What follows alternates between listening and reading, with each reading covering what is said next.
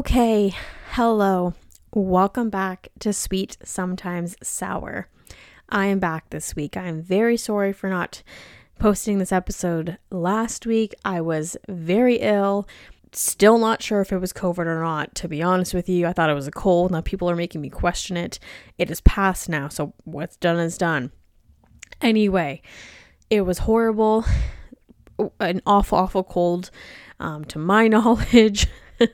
But I'm feeling much better. I'm still a little tired, a little run down. It's just that time of year.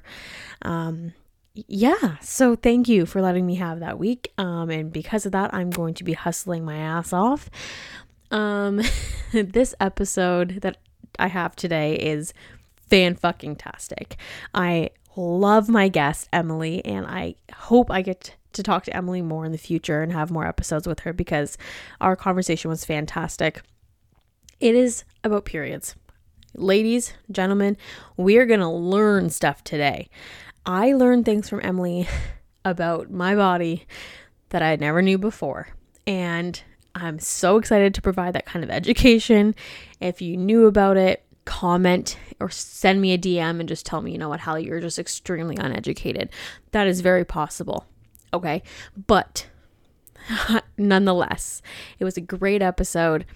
I'm going to start the episode by giving my sweet and sour moments of the week. Sour, very obviously, has been fighting a cold. Being sick is just the most awful thing. I spent 2 days in bed and I'm still recovering. It's been no fun. That is definitely the sour of the last week or two.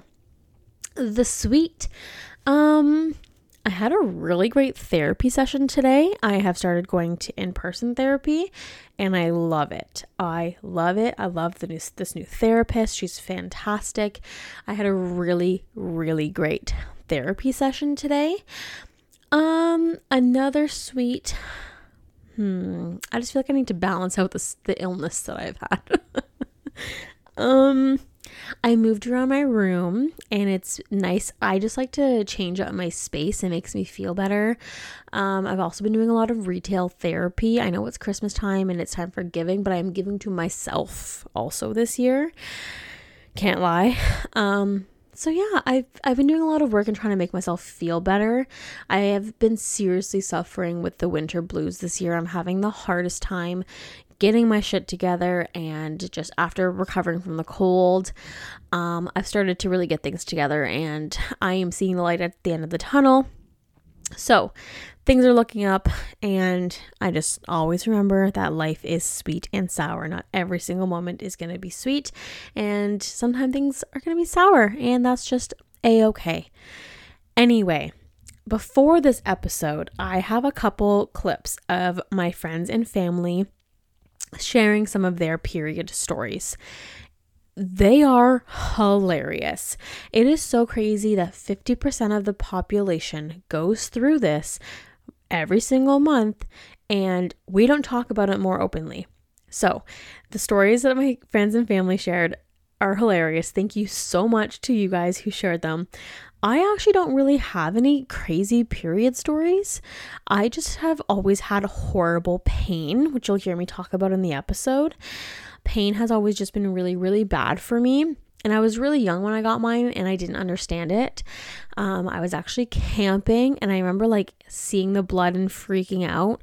And I think I was even hiding underwear, my bloody underwear, in the trailer or something. I can't remember. I have a very vague memory of that moment. My memory of my childhood is very foggy and I don't really know why.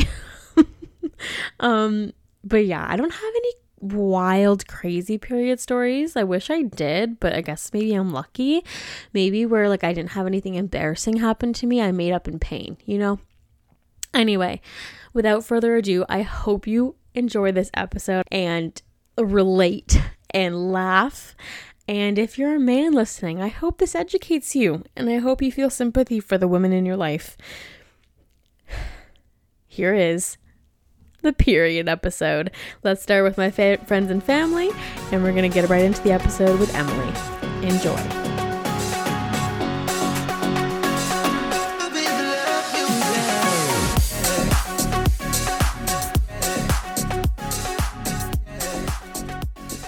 Okay, here's my period story. I was in 7th grade. There was absolutely zero signs of me getting my period. My boobs were still inverted, no hair growing whatsoever. Felt like I was 6, wasn't very mature, no sign. Did not even have a thought of my period. Didn't even really understand the whole period thing anyways. I was in 7th grade, like I said. It was during a recess. I used to help out in the kindergarten rooms with my cousin Megan. And anyways, I went to the washroom, and obviously I looked at my underwear and I saw what was my period. And my first initial thought was, oh my God, I just shit myself. I pooed my pants, and there's poo in my pants. And I shit my pants. There's poo in my underwear. Like, what are the next steps that I take? I was obviously very upset with myself because I'm in grade 7. I didn't even realize I shit myself. And again, no idea that this was my period because it's brown. So my first thing was I pooed my pants. So anyways, I was like, holy shit, literally, I have to go tell someone. And my cousin Megan, who actually got her period a week before me, again, not a very smart 7th grader, I didn't clue in that maybe my cousin and I same age, she got hers, I would get mine. No, pooed myself is what I thought. So I go to Megan and I'm like, Megan, like, I pooed my pants at school and I don't really know what to do. Like, I was like, kind of like, can I show you? And she's like, you're an idiot. And I'm like, what? She's like, you got your period. So that was really, really, really fun. After that, when she said that, I was like, okay, obviously I got my period. Oh my God. I thought I was like, I had like no like muscles in my ass and now my shit's just falling out. Like, I actually thought that I pooed myself. My cousin Megan, God bless her heart, to this day, kept me in line. I realized it was my period. I went on with my day thinking I was a woman. Just felt different, really, from that day on. I got home, took a bubble bath, and my mom came home, and I was like, Mom, gotta tell you something. You better sit down. I got my poo period. I got it real good. So I pooed myself is what the story is about, is that I thought my period was poo. So there you go. Here is my first period story. I had a little education from my sister, my older sister. So when I saw it, I pretty much knew what it was. But my first thought when I saw my underwear was, I hope this is shit. I actually hope I just shit my pants. I hope I pooed myself instead of what I think it actually is. I was praying that it was not my period. And it was, which is great. And also, of course, it was a day I needed to go swimming with my entire family at my house. So I had my mom, my sister, and my aunt all in the bathroom trying to help me put a tampon in, which was not exciting at all. Because you don't want those questions like, oh, why'd you swimming? And it's like, oh my God, I don't want to tell my uncle why I'm not swimming right now. But yeah, my sister, my mom, my aunt were helping. And the best part was my aunt was like, do you want me to just put it up in there for you? And I was like, absolutely not. That is actually the last thing that I want right now. So yeah, that was a really fun experience. But yeah, that was the beginning of this beautiful journey as a woman. Okay. So my first period was, I think it was like the end of summer after grade 5, going into like the beginning of grade 6 was my timeline. So at that point, like, kind of knew that a period was a thing. They didn't really teach it to us in school.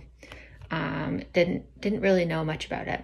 So I'm at summer camp and I'm not really feeling great. Like, my stomach's kind of hurting. And I was like, oh, I must have eaten something just like off. Didn't really connect the dots, had no idea. And so I went to the washroom and looked down, and my underwear was red. I had no idea that I could have gotten my period. None. No idea. So I was like, fuck, what? I thought there was something seriously wrong with me. I thought I was like dying or something. Had no clue that this could have been a period. Zero idea. So I'm sitting in the washroom freaking out, and then, you know, pull it together. I'm like, okay, what do I do next? Like, I have to go and, you know, change my pants and change my underwear. So I like scamper back off to my little cabin, change my underwear, and then I'm like, fuck, like, what do I do with this? Like, this is embarrassing. Like, I'm dying. Something is seriously wrong with me. Like, what do I do? I had no idea. So I think I just like shoved my underwear in the back pocket of like a suitcase or something, right? It's like, no one can see this. Like, no one can know I'm dying. Can't do anything about it. So I'm like, okay, whatever, like, continue on with my day. And the next time I go to the bathroom, and I'm like, oh my God, it's back. It's happening again. I'm still dying. So yeah, still I think I just shoved some toilet paper in my pants. I was like, what the fuck? Like, what am I going to do? I'm at summer camp. My mom's not here, but I also at the same time was like terrified to tell my mom. Like, how does your daughter go to your mom and be like, Mom, I'm dying? Like, that's scary.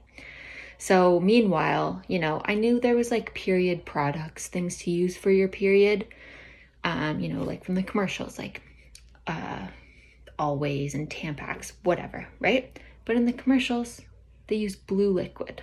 So my young self just believed that it was blue liquid. Your period was blue. In school, they kind of told us maybe about a period. Later on, maybe like grade 7, grade 8, they said that it was blood and it was red.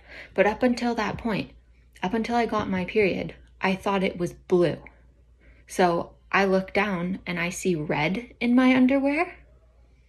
No, and I was dying. I was lucky if I made it home from summer camp. Got home, I think I waited like a day or two maybe, just because I didn't know how to tell my mom that I was dying. I had no idea.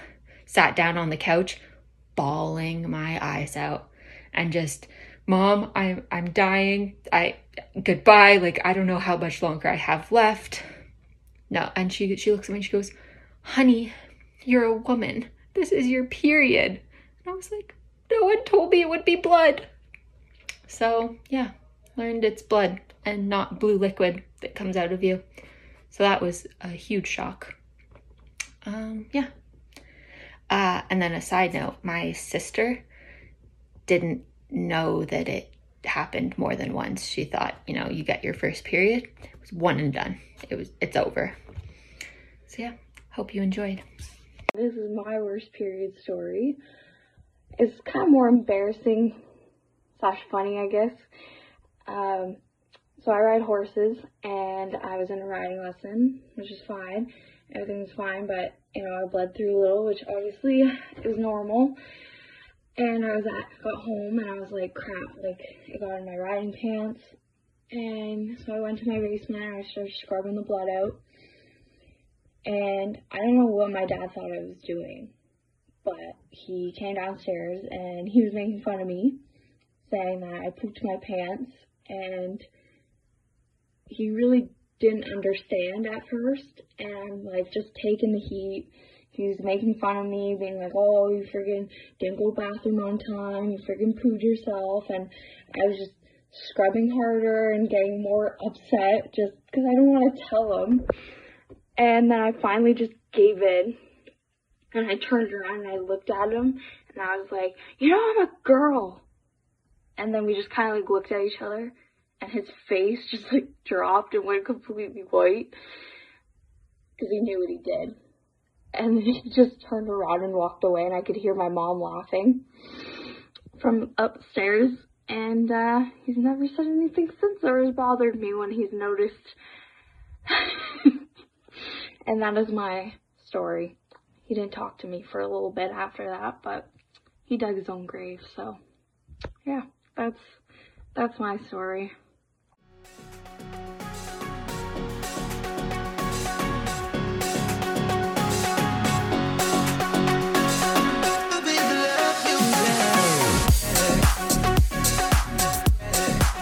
while I was in my massage, I was literally like riddling off things. I was like, hormones, like, what do I want to ask? I have so many questions.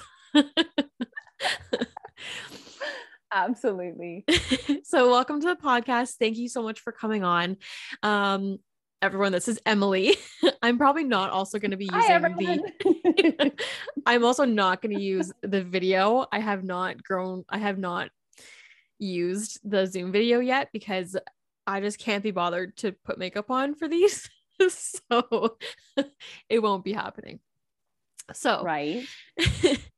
Emily, you have your brand, or your Instagram is Say Yes to Nourish. So tell us a little bit about yourself and your profession. What do you do? Yeah, so I'm a registered dietitian with a special interest and special focus in women's health and eating disorder care. And within women's health, I do a lot in terms of menstrual health education or period health education. My brand actually started with a blog when I was going through my degree. I wanted to just write about food and wellness. And it kind of blossomed into this kind of, I was writing really regularly. And when Instagram came out, I'm like, oh my gosh, I'm going to make this part of like my blog. And then once I was finished all of my training and my internship and had my licensing and whatnot, I'm like, I am going to start putting kind of all of these pieces together. And so now Say Yes to Nourish is kind of the alias that I operate under, even though I consult for a couple different teams. Mm-hmm. So that's how that kind of came to fruition over the past 5-6 years, I want to say. That's so cool. I love that you have you specialize in like menstrual care as well, because I think that's just a topic that we all kind of have been told to push under the rug and to not talk about openly. And like literally 50% of the population deals with it. Right. It's so interesting to me because, and I think I had said this to you when we were first meeting, that we very much put the onus on, women and people with periods that, oh yeah, you should probably take care of that, but we're not going to give you any of the resources to do so. And so you're just kind of left hanging like, okay, hi, I am bleeding once a month and I don't know what to do about it. It's so true. And I mean, I got mine super young. I mean, I felt like it was super young, but I've been told all the girls get them sooner. I got it at 10 years old. And at the time I had no education. So like in school, they didn't tell me anything. Like my mom hadn't had that conversation with me yet. I was like the oldest cousin on one side of my family and like second oldest on the other. But like, that I was 10 years old. No one had that conversation with me yet. So I just had it happen to me and I was camping and I was like, I don't know what this is. Right. I was really lucky. So both of my parents work in healthcare. My dad's a physiotherapist. My mom's a registered nurse.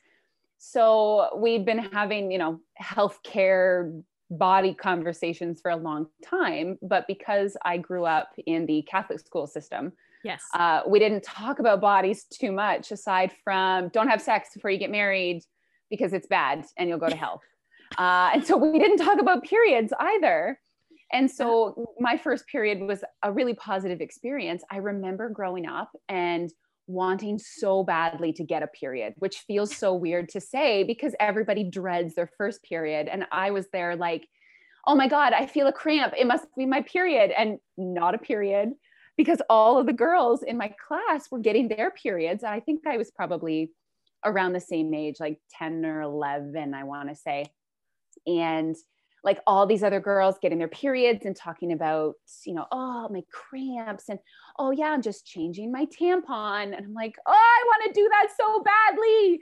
And then getting my period over the summer and being like, Mom, I got my period. And she was like, awesome, cool. Okay, well, you're a woman now. Give me a big hug. And that was the end of that conversation. I remember crying, being like, I got my period. Oh my God. Yeah. I did not have that experience. I remember thinking I was the only one, like no girls had talked about it. I was like this 10-year-old keeping this secret. Like I'm dealing with this and I don't think anyone else is. No one had told me they had theirs or what it even was. I was shocked nonetheless. Like I was absolutely like, what is going on? Am I okay? yeah, it was, I don't have many like bad stories of it, like bad things happening, but I did have really bad period pain. So pretty much from the very beginning, my pain was like excruciating. I would miss school. I would pass out and throw up from the pain. Like I had bad cramps. Often would get nauseous. I have this weird thing where my legs hurt on my period. Like I get really bad like leg cramping. Mm-hmm. And every time I say that, people are like, what the fuck? Like I've never experienced that. And then there was one moment where it was really bad. I passed out. It was a bad experience. And my mom was like, hey, enough's enough. She took me to the doctor and they put me on birth control at like 16 years old, 16 or 17, I think. And I've been on it ever since, which comes with a lot more. A whole other gift set. So if you try this today, you will also receive all of depression, weight gain. Exactly. Mood swings. Your headaches are going to be awful, but at least you will have a regular period and you won't get pregnant, but only if you take it perfectly. and maybe your cramps will not be as bad, but they'll still be there. Exactly. They'll be there. They might not be so bad. Might. Yeah. Emphasis. You might not throw up and pass out anymore. That's all that's going to happen. Exactly. Well, and some of the stories that, we have around periods, around, even birth control too, are, to me, I just think are absolutely, they're kind of funny, but they're crazy. One of the girls I remember growing up with, we, going through a Catholic school, you do a bunch of church masses and stuff. And so for our graduation, you get all dressed up and nice and whatever. And I remember her so clearly in our little group of girls, we're all getting pictures taken, and her saying, I have to pee so bad, but my mom helped me put a tampon in. And so if I'm wearing a tampon, I can't pee. And back then we were like, oh my God, yeah, because that's the same place. That's where it all goes. You can't use the bathroom if you wear a tampon because it just plugs everything up. And I think about it in retrospect and I'm like, how carry is that? Like, just plug it up and you can't do anything and you're just going to have to hold it, man. And I'm like, I can't believe that we didn't talk about how those are completely separate holes of the body, that you can do those things if you so choose, and you probably should. And if that's the case, you're doing it wrong. A tampon does not fit in there. I will tell you that right now. A tampon won't fit in there. You cannot put it in the wrong. Exactly. I mean, you probably could put it in the wrong hole, but that's moving backwards, not forwards, and you'll notice. Exactly. I was thinking today while I was having my massage, the kind of related, kind of not, but I was like, it's kind of crazy how like I just literally get naked in front of strangers. Like I'm getting a massage and I'm like, I have nothing on. And then I was thinking like, I also go get like Brazilian waxes from time to time, fully exposed, or like all these procedures that us as women do. And it's just like normal, but like I'm quite literally exposing myself to other people. Exactly. It's so interesting too, when we compare experiences like that, when we're menstruating, when we're not menstruating, that on a regular daily basis, absolutely, we're like, yep, I need a Brazilian, get everything in there for me, please. We deal with razor burn because there's somebody we really like that we're hoping we'll get naked later. And all of the amazing things we do to take care of our bodies that involve being nude. But as soon as there's blood involved, we're like, cover everything and don't talk to anybody. Don't look at me. Nothing. And the idea of like free bleeding for anybody. I can't remember her name now. I'll probably look it up later and remember. The Olympic runner who did a free bleed. Okay. She's a drummer or a musician now, or a poet now. She does a lot of really great advocacy around period work. I actually have it in front of me, so I'm going to open it because otherwise I'm going to feel awful when we're listening back to this. And we don't talk about it. Where is it here? But while that's going on, while I'm looking, it's just crazy to me how, in women's bodies, we're taught, I think, more than anything, to be comfortable with getting nude for other people, less so for ourselves. But if it Mm-hmm. comes to, you know, knowing what exactly is that our bodies do, and that bleeding is normal and it's part of just existing in a female body, that's, oh my God, it's taboo. Absolutely. We cannot talk about that. And you can't let anybody know that you do it either. Right. So we might give you the tools maybe to take care of it, but you can't talk about it. Exactly. And there's like so many period products now, which is a good thing. Like there's the Diva cup, there's pads, there's tampons, there's now like underwear that just like will absorb it all. Like there's so many things now, but I also like I as a 25-year-old feel uneducated on half these things, right? And like some of them I'm scared to use and I've heard horror stories. So when you hear other women saying terrifying things, you like boycott them. Absolutely. Yeah. You hear these horror stories about, you know, your IUD coming out because it got stuck in your Diva cup, or, you know, the fragrances and processing of pads and things like that, that of course we're like, no, thank you. I don't want anything to do with that. And we don't give anybody the opportunity to just ask those questions and say, hey, I'm curious. I want to learn more about that. And is that true? Is that not true? How do I use that information to make decisions for myself around, you know, which period products I use? And even in cases where, yeah, something is like, for example, fragrances on menstrual products. Okay, cool. Where do I find it now on a label, and what products can I use as an alternative? It just kind of gives us that access to choose the products that we want. Very much a choice, that very much pro-choice piece around it. Oh, her name is Kiran Gandhi. And she ran a 26.2 mile race, free bleeding. Wow. Yeah. Wow. Yeah. Like when you're just talking about products, I was thinking like, and that's the thing, we have to go through so many phases of like figuring out what works for us. And like, that's a challenge. Like I know that fragrance for me is a no-go. That is like infection or like UTI territory. Absolutely. I find for most folks, fragrance just doesn't sit right. I mean, you're putting it on this really delicate surface of your skin that it's probably going to irritate that. And I mean, exactly, finding throughout your lifetime what works best, or at least for the years that you're having a period. I know for me, and no offense to anybody listening who uses them, but I don't know how y'all use cardboard applicator tampons, because it feels like they're going in sideways, man. Like we need to abolish cardboard applicators. Stop. We can't do it anymore. My vagina can't take it. It's so crazy that we have so many things, and it makes me like, there's always those like period drives almost where like you can donate like tampons and pads, and I want to get more involved in that stuff because it's so like it's expensive. Why? Like this happens to us every month. Exactly. I believe crazy. It was somewhere, I want to say it was 2017 is when Canada removed the luxury tax on menstrual products, because luxury. You know, I'm bleeding every month because I enjoy it, and it's so luxurious for me. I'm toasting myself with champagne every time I do it. Love that for me.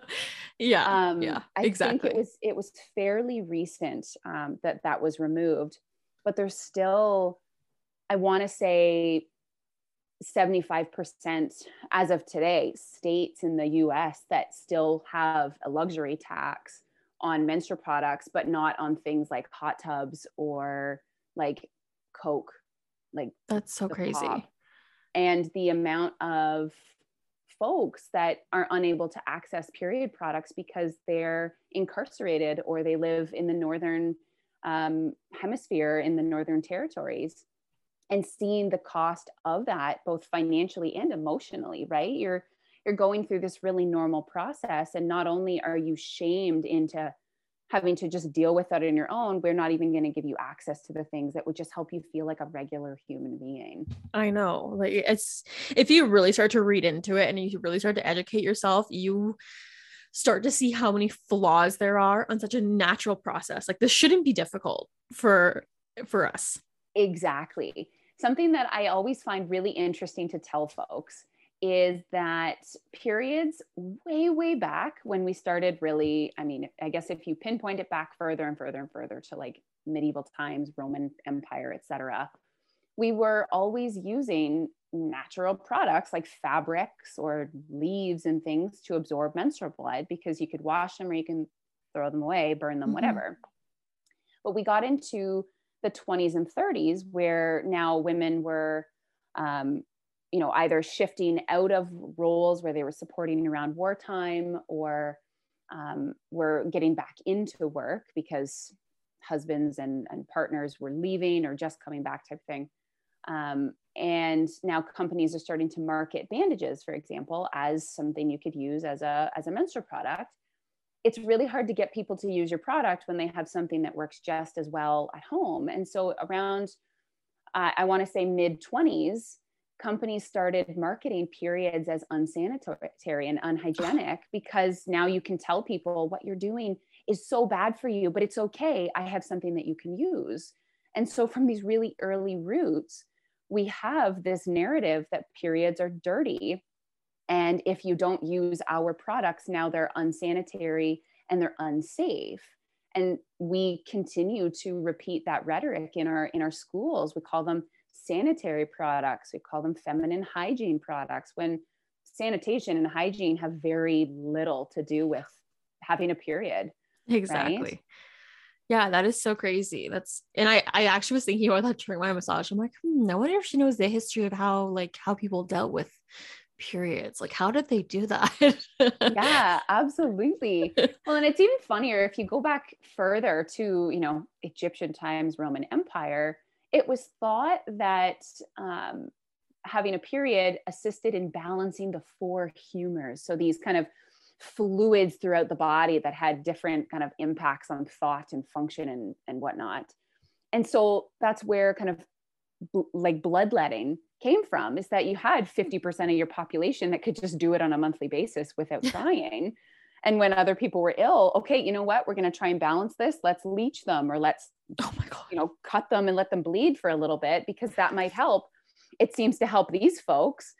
And so we were trying to replicate it back then, but at the same time, there were, wives' tales and stories that, a woman on her period could poison crops and, oh my gosh. spread illness, and they can't eat together and you can't lay with them, and on and on and on.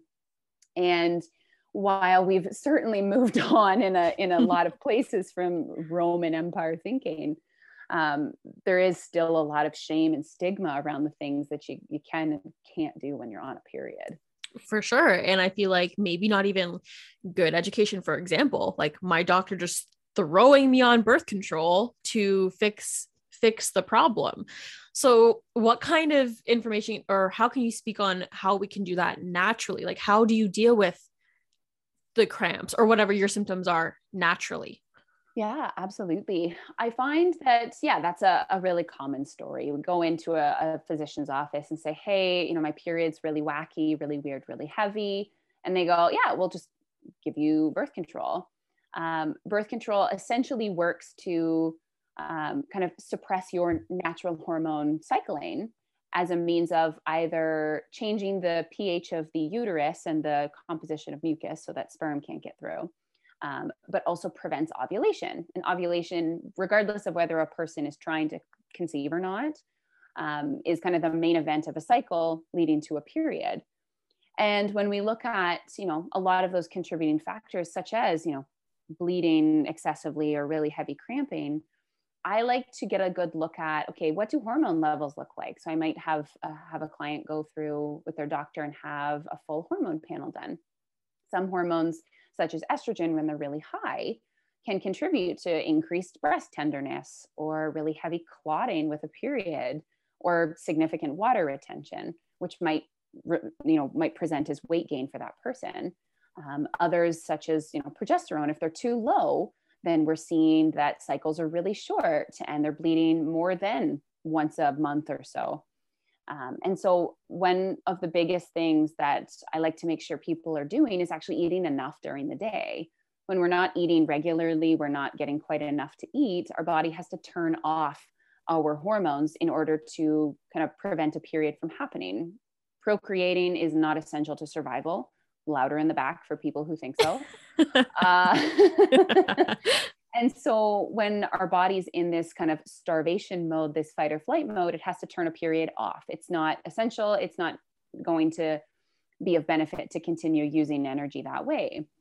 And so in order to make sure that we're getting just a regular period, we want to make sure we have regular fuel for the body tissues. Other nutrients that really come into play around, reducing cramping and managing other discomfort would be things like magnesium, which we get from dark chocolate, we get from, nuts and seeds, and from lots of protein type of products and whole grains, because magnesium helps with muscle relaxation.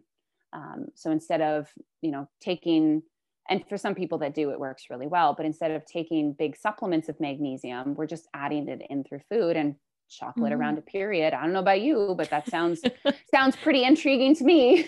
Same. If I could find a dark chocolate mint, I'm down. Ooh, okay. I feel like I might have seen one at like a pharmacy. They've got all the Christmas gear out. Yeah, I'm a mint chocolate kind of gal. Amazing. Another piece that ties into more specifically the estrogen component is getting enough fiber. So our liver, as much as I feel weird saying it, our liver is a really big detox organ in the body. Because when I hear detox, I go, oh my God, it's Gwyneth Paltrow. Our liver breaks down things basically when we're done using them. So alcohol, drugs like alcohol or cannabis, etc., as well as our hormones. So when we're done using them, we break them down and we remove them from the body. So we want to support getting enough fiber so that our liver can keep blood sugar balanced and still do all this estrogen breakdown. And because that byproduct of breakdown is left, it kind of leaves the body through both stool and through urine, we want to make sure someone's really well hydrated and we're getting that fiber to help stimulate bowel movements. We're getting extra estrogen out of the body. There's a myth that you have to poop once a day to keep your estrogen levels in check. And for a lot of people I work with, that's just not the case. So as long as you're going regularly and it's comfortable, I find that those can be really big advantages for reducing those PMS and period symptoms. Interesting. How does one go about getting like this hormone test? Like, do you just go to your doctor and say, hi, please test all my hormones? I find for a lot of folks, yeah, it can be very easy. Some doctors that don't have a lot of knowledge or experience in that area might not test all hormones or might not have the ability to ask a lab to test some things. So in those cases, I often suggest folks ask their doctor for a referral to either a specialist gynecologist who might do more fertility type testing, again, regardless of whether they're trying to conceive or not, or working with a reproductive endocrinologist, because they typically have a better understanding of sex hormones and what those should or shouldn't look like. Whereas a general physician or a family doctor knows a little bit about everything, but this is a particular area I haven't seen many family doctors have a really good grasp at. Okay. Yeah, no, my family doctor is it a white man? Is yes. it a white man? Yes. And he happens to also do like cosmetic work in his practice as well now. So he's a family doctor and injects Botox, which he tends to favor. And he does look like he's a little frozen in time. Like he's just love that for him. Wow. Yeah. And the nurse that I typically see, like our nurse practitioner, she's the one that does all of the girly stuff. So I see her for I usually see her for everything because I've had countless issues with my body in terms of women's health, like periods, birth control, all that kind of stuff. Sure. But she's only in 2 days a week. So like Tuesdays and Thursdays in the morning. So it's really fun to get an appointment. Absolutely. But my question was when you were saying like gynecologist and all of these things is, I'm 25. So maybe I should have a gynecologist. Is that something that you would suggest like women should seek out? Like to get your own gynecologist this young, or is that something that they only really need when they're trying to conceive and stuff like that? That's a fantastic question. I find it really depends on the person. So in many cases, when we're working with kind of a male general physician who's knowledge based, because there are some that are great, isn't amazing, I often suggest, getting your own gynecologist, and you can do all of your PAPs with them. You can do more of that fertility counseling with them if that's an area where a person is working, or just having questions about periods, about birth control. That's where they have a lot of knowledge. And so if your family physician's not great at it, or says, I don't have a lot of experience in this area, I'd prefer you saw a specialist, that can work. But I've been really lucky myself, having a female family doctor who had a really good knowledge base that I feel perfectly comfortable if I have a question about a period or want to talk about birth control, I'm happy to go to her. Because not only is she female, but she does have more of that knowledge and experience, because being female or living in a female body doesn't necessarily mean that you know exactly what's going on in it, right? Yeah. It gives an advantage in some cases, but isn't perfect. So I would say, even for folks who are, 16, 18, if you would prefer to work with someone specially around, birth control and pap smears, getting a gynecologist is absolutely appropriate. Yeah. I think I'm going to look into that. I think it's about time. They have better chairs, from my knowledge, that you go into a family doctor's office for a pap smear and they lay you on the awkward little table, and they don't have stirrups, or at least this is my experience. No, they don't. And so you're just all weirdly positioned, leaning against the wall, and they're like, okay, relax. And I'm like, sure, I guess I'll try. But when you go to a gynecologist's office, at least they have a more comfortable chair that you can get into. Yeah. Can we talk about PAPs and how terrifying that can be, and the contractions that they bring out? I honestly, it blows my mind how uncomfortable not only a PAP is, but how uncomfortable that they're made out to be. Here, I'm going to just warm up with my hands in my gloves, this metal thing I'm going to just insert into your vagina with a little bit of lube, and I'm going to glop it on there. So when you stand up, it's all going to fall out. Oh, yes. And you're going to be walking home with wet panties, and not even in a good way. Exactly. And then we're all right, that's done. And just pull it out. Okay. Have a nice day. We'll email, we'll mail you the results. We'll call you. Yeah. And you walk out of there completely violated, and they just scraped your insides, and you're like, cool. Love this for me. And I didn't even get dinner out of it. And I have another story. I got an ultrasound because I've always had problems, honestly, in that area. We thought that I had cysts or something, which I have had. So I went and got an ultrasound. I wasn't told that it was going to be an internal ultrasound. So I show up, I have to pee so bad because they made me drink so much water. I show up damn near ready to just cry and pee my pants. And so I get in there, and she's like, okay, it's this internal one. I'm like, what the fuck? If you put anything down there, I'm going to pee on you. I'm literally going to pee on you. Yeah. And then she tries, and she's like, oh, you have too much water in your bladder. So then she makes me go and pee a little bit out. And I have to only do a little bit and then come back.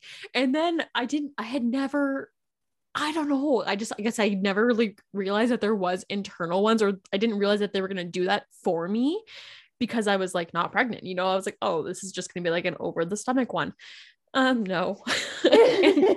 Sadly, you were mistaken. And then they bring out this big ass wand and slop a condom on it and so much lube, and then just completely violate you. And then she's like, oh, just relax. I'm like, I don't really know if I can. I don't know if I'm capable of relaxing in this situation. This is awful. These are just one of these things that women go through, and we don't really openly talk about, but I have we all have these stories. Right. I have seen, if it's any consolation, I have seen more and more buzz about developments with the speculum. So the actual tool that they use. Oh, good. Where not only does it open kind of up and down, but it also opens sideways. So we're getting a better picture of the cervix without having to open it so goddamn much. I also wish that they talked about IUD insertion a little more clearly. Because, and I'll be honest, I just learned this earlier this year. I don't have an IUD. I've never used an IUD, but I have clients that do have one. And we hear from women that when they had their IUD inserted, it was the most painful thing that has ever happened to them in their life. And Yep. when you talk to women who've had children, they go, it was worse than when I had children. That Oh my God. they use a tool. So not only do we open up the vagina with a speculum, but now we have this fun, this silly, goofy mood of a tool called a tenaculum. And it's basically like super pointy tweezers that point inward. And we use it to hold, or not we, I say we as if I perform these procedures. In the women's health world, I speak for the collective of healthcare, I suppose. They use it to hold the cervix in place. And so in order to do that, it pinches it by kind of grabbing, like in the way you would like pierce an ear or the way that you would pierce any, like an eyebrow.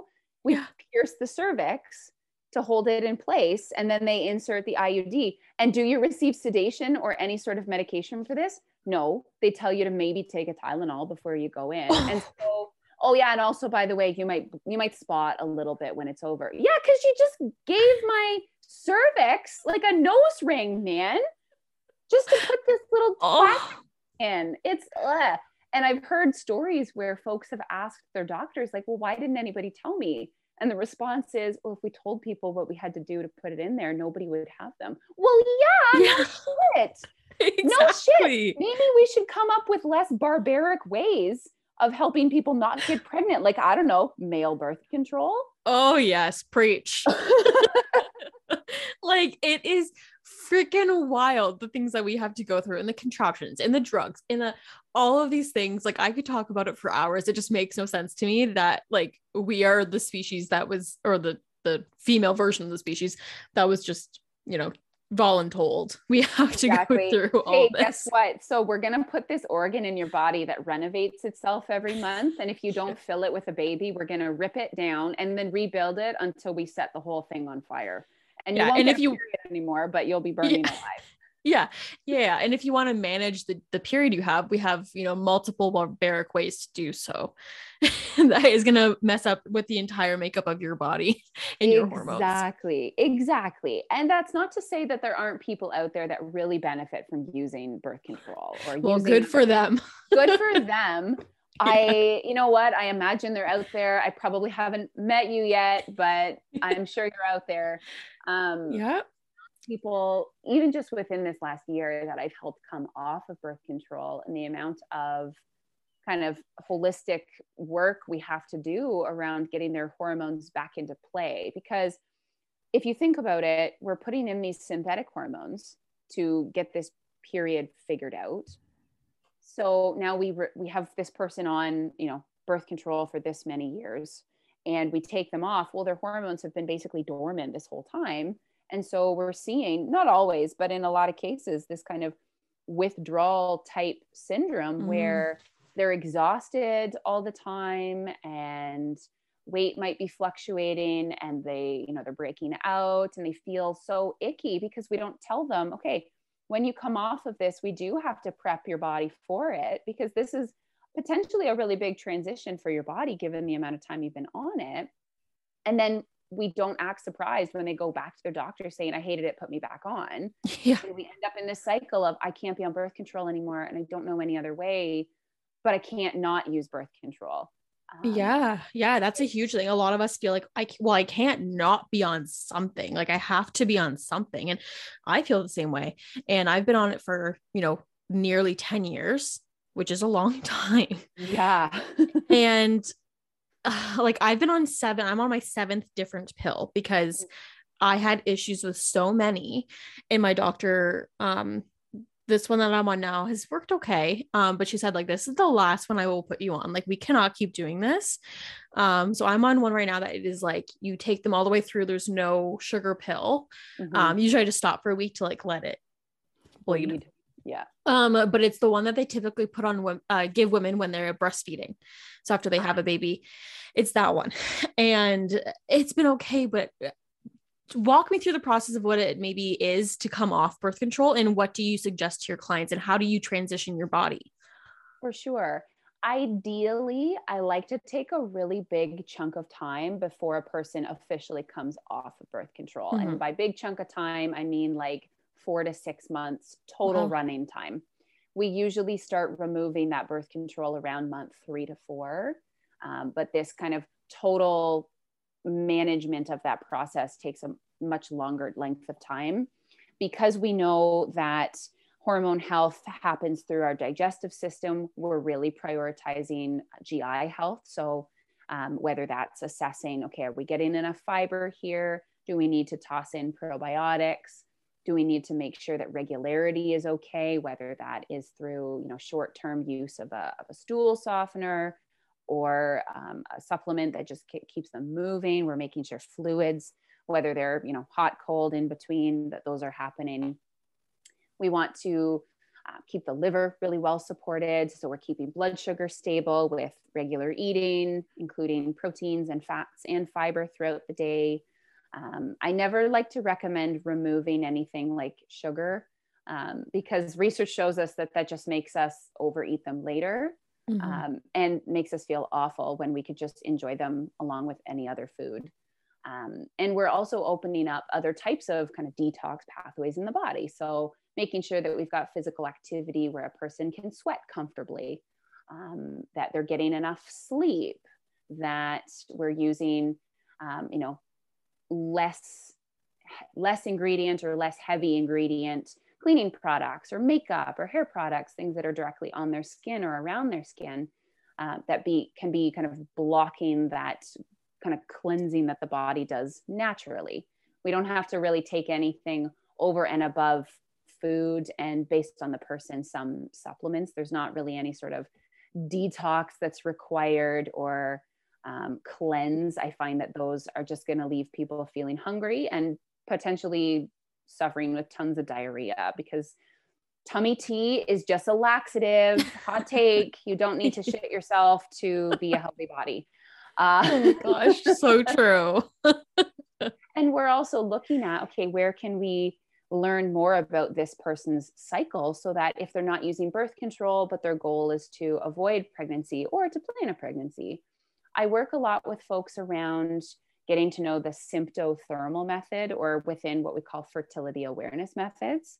So we use things like basal body temperature. We look at cervical fluid or cervical mucus and cervical height. So with basal body temperature, we're taking a temperature reading first thing in the morning before they get out of bed, and we're tracking that over time. Our body temperature actually increases before we ovulate. And so that can be helpful for folks who are planning a pregnancy. Now they can time sex so that we're getting sperm and an egg, hopefully in the same place at the same time. But for folks who are avoiding a pregnancy, now we know, okay, these are not safe times to have unprotected sex. So we're either using another form of birth control, like internal or external condoms, or just abstaining for a period of time. And when that temperature stays high for about 4 days afterwards, that after that spike happens, okay, now we know that those are safer days to engage in unprotected sex. With cervical fluid, it also changes like temperature does over a cycle. So during a period, of course, it's harder to tell if someone's fertile or not, because there's blood coloring it, so we can't really see. And there's usually a couple dry days afterwards that there's no discharge, no mucus, no fluid. Then we start to see fluid that looks more like, the best way I've come to describe it is that it's kind of creamy, almost like a more liquid body butter, where it's not chunky, it's not, really, really heavy by any means, but we're starting to get kind of a creamy consistency to it. As the body moves into ovulation and is more fertile, it starts to look thinner and wetter, more like egg whites. For some folks that are really heavily tracking, you can actually hold it between 2 fingers and stretch it, which is super interesting. So we call that kind of a peak day. Okay. And after we stop seeing that peak fluid, kind of moves back down to creamy consistency, that person's not really fertile anymore. And then a period happens again. With cervical height. And this is my favorite thing to tell people, because we were partially taught it wrong in school. So the cervix, connecting the vagina and the uterus, is lower during a period and before. So kind of after a period, before a period, and when we're not fertile. When it's lower in the body, it feels like the tip of your nose. So we learned that, your cervix feels like the tip of your nose. I remember that in grade 9. Well, however, when we're moving closer to that ovulation and more fertile state, the cervix actually gets higher and softer. So it starts to feel more like your lips versus your nose. And it's slightly open because if, we're planning a pregnancy, we want sperm to get in there, and then comes back down lower and is harder. So we put this full thing together as this symptothermal method that now we're tracking fertility as either a means to avoid a pregnancy or to plan a pregnancy. It takes a couple of cycles to get comfortable, and most folks feel best just starting with one of the 3 before they add them all together. I lovingly call them the trifecta when I work with my clients. So we'll look at their charts and we're like, okay, look, cool. This is awesome. So this is where you probably ovulated. Okay. And now we're going to count this many days after, and you should be expecting a period. Or if there's no period, we can start taking some pregnancy tests and see what's happening there. So I find that can be one of the things we start talking about at the beginning of that 6-month process. So by the time we're removing birth control, we're continuing all this nutrition stuff. And then we're really diving into, okay, now our tracking is going to be more intensive. It's going to be more consistent so that we can use that as birth control versus we're going to remove birth control and just hope for the best. That's so interesting. Like, I'm learning so much. I had no idea. And it's almost like, I don't want to say embarrassing because I'm not embarrassed. I'm happy to learn. But why do I not know these things? Like, why have I not been taught? Absolutely. I was geeking out for my partner, teaching him about it because he hears me on, video calls with clients, and I come home, I'm like, you're not going to believe the type of appointment I had today. It was amazing. And so I'm showing him all these diagrams and I'm explaining it to him. And he said probably the most accurate thing. He's like, wow, I think I understand now why you guys don't learn a lot about your periods, because if you knew what your cycles look like and you can manage them, now you can have sex as much as you want and you're not going to end up having any children, which for the patriarchy is awful because we only want women to have sex when men want to have sex. And every time they have sex, we want them to have children, and we don't give them a choice on that. Right. So of course we don't learn it. Yeah. And as we were just talking about discharge as well, that's another topic that people just straight up don't talk about. And it's a very natural thing that women of the female body experience literally all the time. Literally. My question was, I was thinking, like, if you're on birth control, if you're on hormones, do those types of mucuses still have the same reasoning? Like, how does that work? Yeah. So with birth control, because most types are preventing ovulation, we might not see the same transition to fertile mucus or discharge as we normally would. But some types of birth control can cause other types of discharge, right? We're essentially making the uterus an uninhabitable place in the event there's a accidental meeting of an egg and a sperm. So discharge might be thicker. Discharge might have a different color to it. There might not be any at all through a cycle, and now a person is really dry. Whether that be just, underwear wise, or if they're engaging in sex and they're needing more lubrication to make that happen comfortably. I find that the biggest thing is more so that we're not seeing the same transition to fertility type mucus, but we might see other discharge just as a result of what birth control does to the body. And would that just be like the stuff that you get on birth control more? Is it just like your body cleaning itself out? Like what does that indicate? Yeah, absolutely. So we call the vagina a self-cleaning oven because it does all its own work. So in the same way that, or at least the way that I like to describe it to people, the same way that your nose kind of catches bacteria and helps you clean it out, you're blowing your nose, or we have all the little hairs and stuff in our nose. We don't have that same type of, obviously, hair inside our vagina. But it serves the same type of purpose in that if there's small amounts of bacteria and tissue that's dead and doesn't need to be there anymore, it's just continually cleaning that out as part of how that organ works. So there's zero need for things like feminine washes or douches or yoni steaming. We don't need that because our bodies will just do that part on its own. We talk about it in the healthcare world with a very clinical aspect to it, without really considering a lot of the emotional, psychological piece that comes with it, because there's so much shame, not just around periods, but around discharge. And it's not that it's weird to use that word for it, but we think discharge and we think like a pimple. Yeah. We're like, oh, pus and gross and icky, or a wound. And there's a lot of judgment from folks, both internally and externally. You know, we've got our Saturday night hookup and we're leaving and we're like, oh my God, I'm just going to place my panties a certain way so they can't see that it's kind of bleached down the middle. Or if we're finishing a period and we're spotting, we're like, oh my God, like if I'm doing my laundry, I have to do it separately. I don't want anybody to see, even though that's such a natural process outside of a period that, the body makes fluids to keep it clean. The same way we wash our skin from the outside, our vaginas clean themselves from the inside. Exactly. Yeah. And you're right. There's a huge stigma. And like, I've experienced it. I've felt embarrassed from it. But, you know, the older I get, I'm like, well, this is my body. This is how it happens. Exactly. Well, and there comes this bit of pride too in kind of owning it as well, that yes, absolutely, my vagina is acidic enough I can burn through fucking clothes. Like, do not mess with me, because maybe I'll burn through your clothes too. Well, that's another thing that's about talking about like pH, because I was like, that's always like, for example, on the like female products, let's say Summer's Eve, you'll see like pH balancing, and I'm like, what?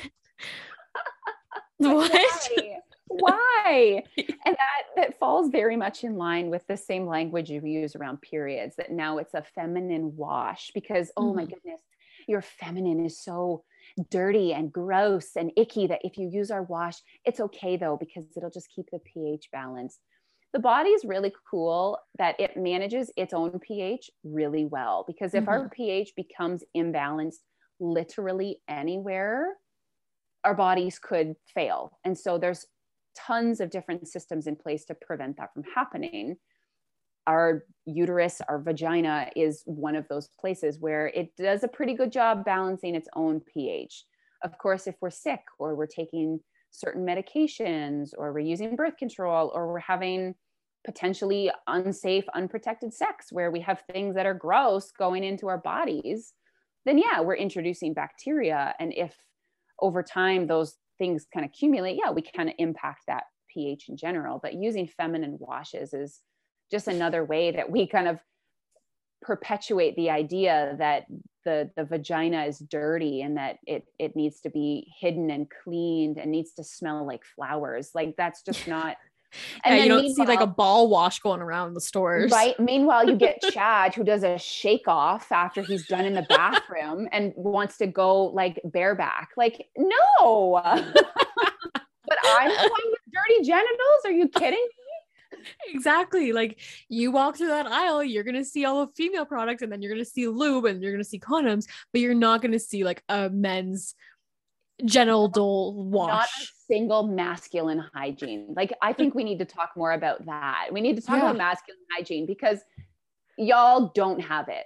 You don't have it. It's so true. Maybe it just made us like so hyper aware that we're always like, oh, it needs to smell good down there. Exactly. And that's again, yeah, that's one of those kind of stories that we talk about periods. We talk about womanhood, that womanhood is this stinky, weird thing that, you know, we shouldn't talk about and we shouldn't have resources for, when the vulva doesn't smell like flowers. It smells like skin. It smells like, tissue. That's what it is. It has a function to it. And just like anything, you just keep your body clean and it's not going to smell like garbage or fish. Sure. Yeah. And also part of, like, you talked about nutrition, also what you're eating, what you're putting into your body can definitely change. Maybe I'm wrong, but that down there, because I find when let's say, for example, you're eating way too much like fast food, there's a difference in how your body smells after that. For sure. Well, you think about it as because skin naturally is one of those really big detox organs that we have through metabolism in general. But yeah, when we're potentially not eating foods that are super nutrient dense, we're sweating out compounds that we are getting from food in general. And so fast food has a different aroma to it than, vegetarian lentil pitas do. But one of the most interesting things, particularly when it comes to vaginal health, diet we haven't found to have a really significant impact on things like vaginal pH or even the risk of yeast infections. There's a really big myth that eating lots and lots of sugar can increase the risk of yeast infections, but we haven't found research to show that that actually translates, because in more obviously mice studies, we've kind of made conditions where there is a yeast infection and we've taken sugar out or we left it there and it didn't really change the outcome of it. When there's other issues around sugar, like diabetes, for example, there are some medications that might increase the risk of yeast infections, typically because a person is peeing more often. And if there's more sugar in their urine, then yeah, it's obviously around those tissues. But I think that might have more to do with kind of overall cleanliness versus anything specifically in those fluids, in those tissues, right? It would be like, if we're not peeing after sex, then yeah, there's bacteria in that area that can potentially increase the risk for a UTI or a bladder infection or a yeast infection. We're kind of disrupting that pH there. From a diet perspective, while it certainly might change individual smells and flavors, at the chemical level and health wise, it might not have the same impact. I unfortunately suffer from a reoccurring UTIs. This has happened since I was, honestly, probably since I started birth control. I want to say 16. I don't know if there's a correlation there, but now that I'm thinking about it, and it's just always happened to me. I don't know why. The doctors don't really ever tell me why this is happening, and I feel like I'm meticulous about making sure that I am healthy down there, and I'm very cautious and I watch what's going on. But I was always told, and this is maybe a myth, but to avoid certain things, if I get a UTI, don't drink coffee, and a couple other things, which might be true, might not be, but those are just things that I'm told. And I'm sitting here saying to you, I don't know if they're true. For sure, right? When it comes to a UTI, I think a lot of it has to do with, in terms of foods to avoid, anything that might create some irritation in the tissues. So, if our urine is more concentrated because we're drinking all coffee and no water, then yeah, coffee might be irritating, but you might just need more water as well. Yeah. Or just use cranberry juice or take cranberry products and they prevent UTIs, right? They might. We don't have a lot of good research to show that they absolutely do. But in my mind, if it's included as part of a healthy overall eating pattern, go for it, sure. I always wonder too, with recurrent UTIs, we often put the onus on the person of, okay, you keep having these, reproductive looking area type things happen to you. What are you doing wrong? But I also like to look at, are there potentially structural things that our genetics have put into place that are bigger contributors? So, is the passageway from the bladder to the ureter, is it big enough? Is it too small and now stuff's getting stuck and or irritated more easily? Is there, what kind of products are you using? And maybe they're touching in places where they shouldn't be. So, a regular body wash that's getting into tissues where, you just need water. Things like that versus, okay, now you have a UTI, you should probably just not do this and don't drink that and don't eat that. Yeah. And here's an antibiotic.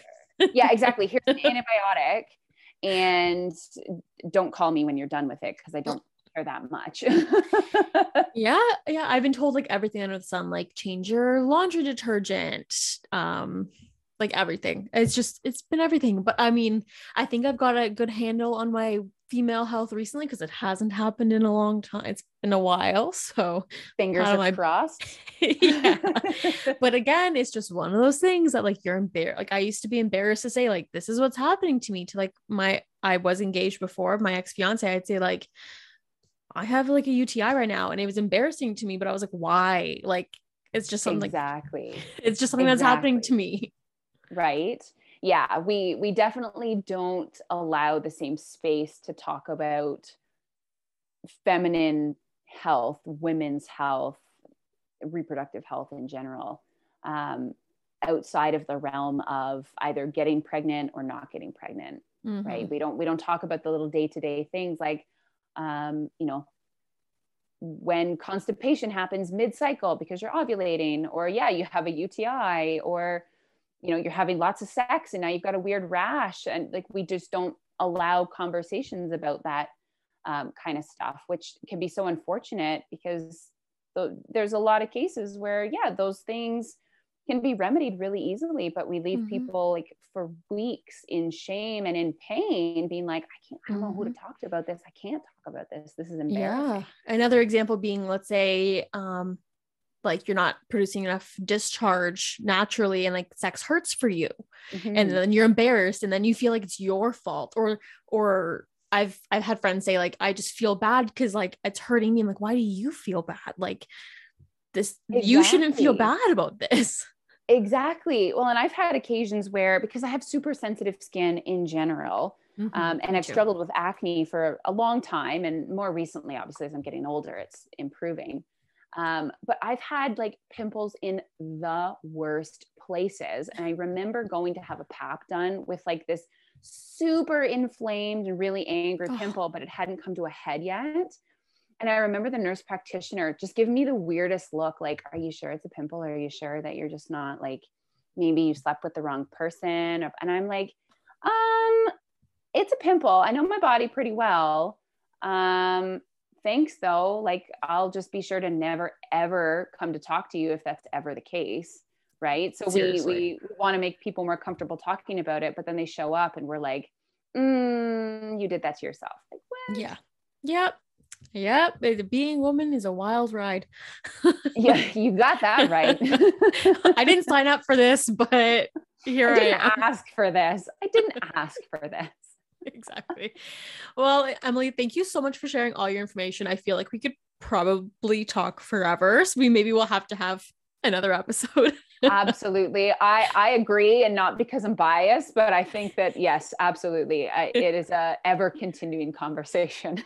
And I love it. And I love to educate people, especially because I'm sitting here feeling like I didn't know half these things. You're teaching me so much. And I'm like, probably our population should know these things.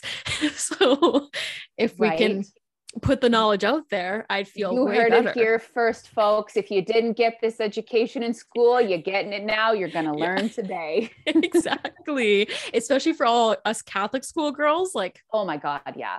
I got nothing. Period health for Catholic girls. Oh my God. We should make a whole segment, a whole series. Absolutely. The things that your pastor didn't teach you about. Oh my gosh. Thank you so much, Emily. We will definitely be in touch, and I hope to hear from you soon. And I love watching all your stuff and learning from you. So thank you so much. Thank you so much. It's been such a blast getting to chat with you. Thank you.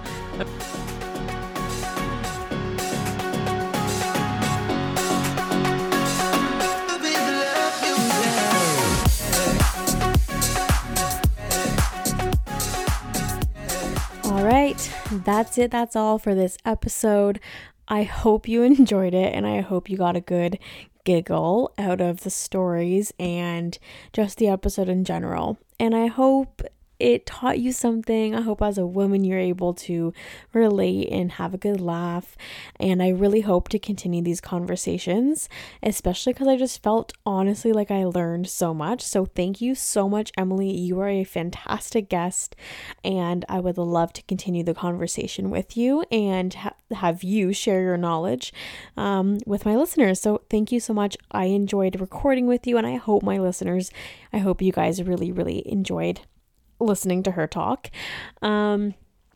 As usual, if you could subscribe, follow, I would greatly appreciate it, and leave a review.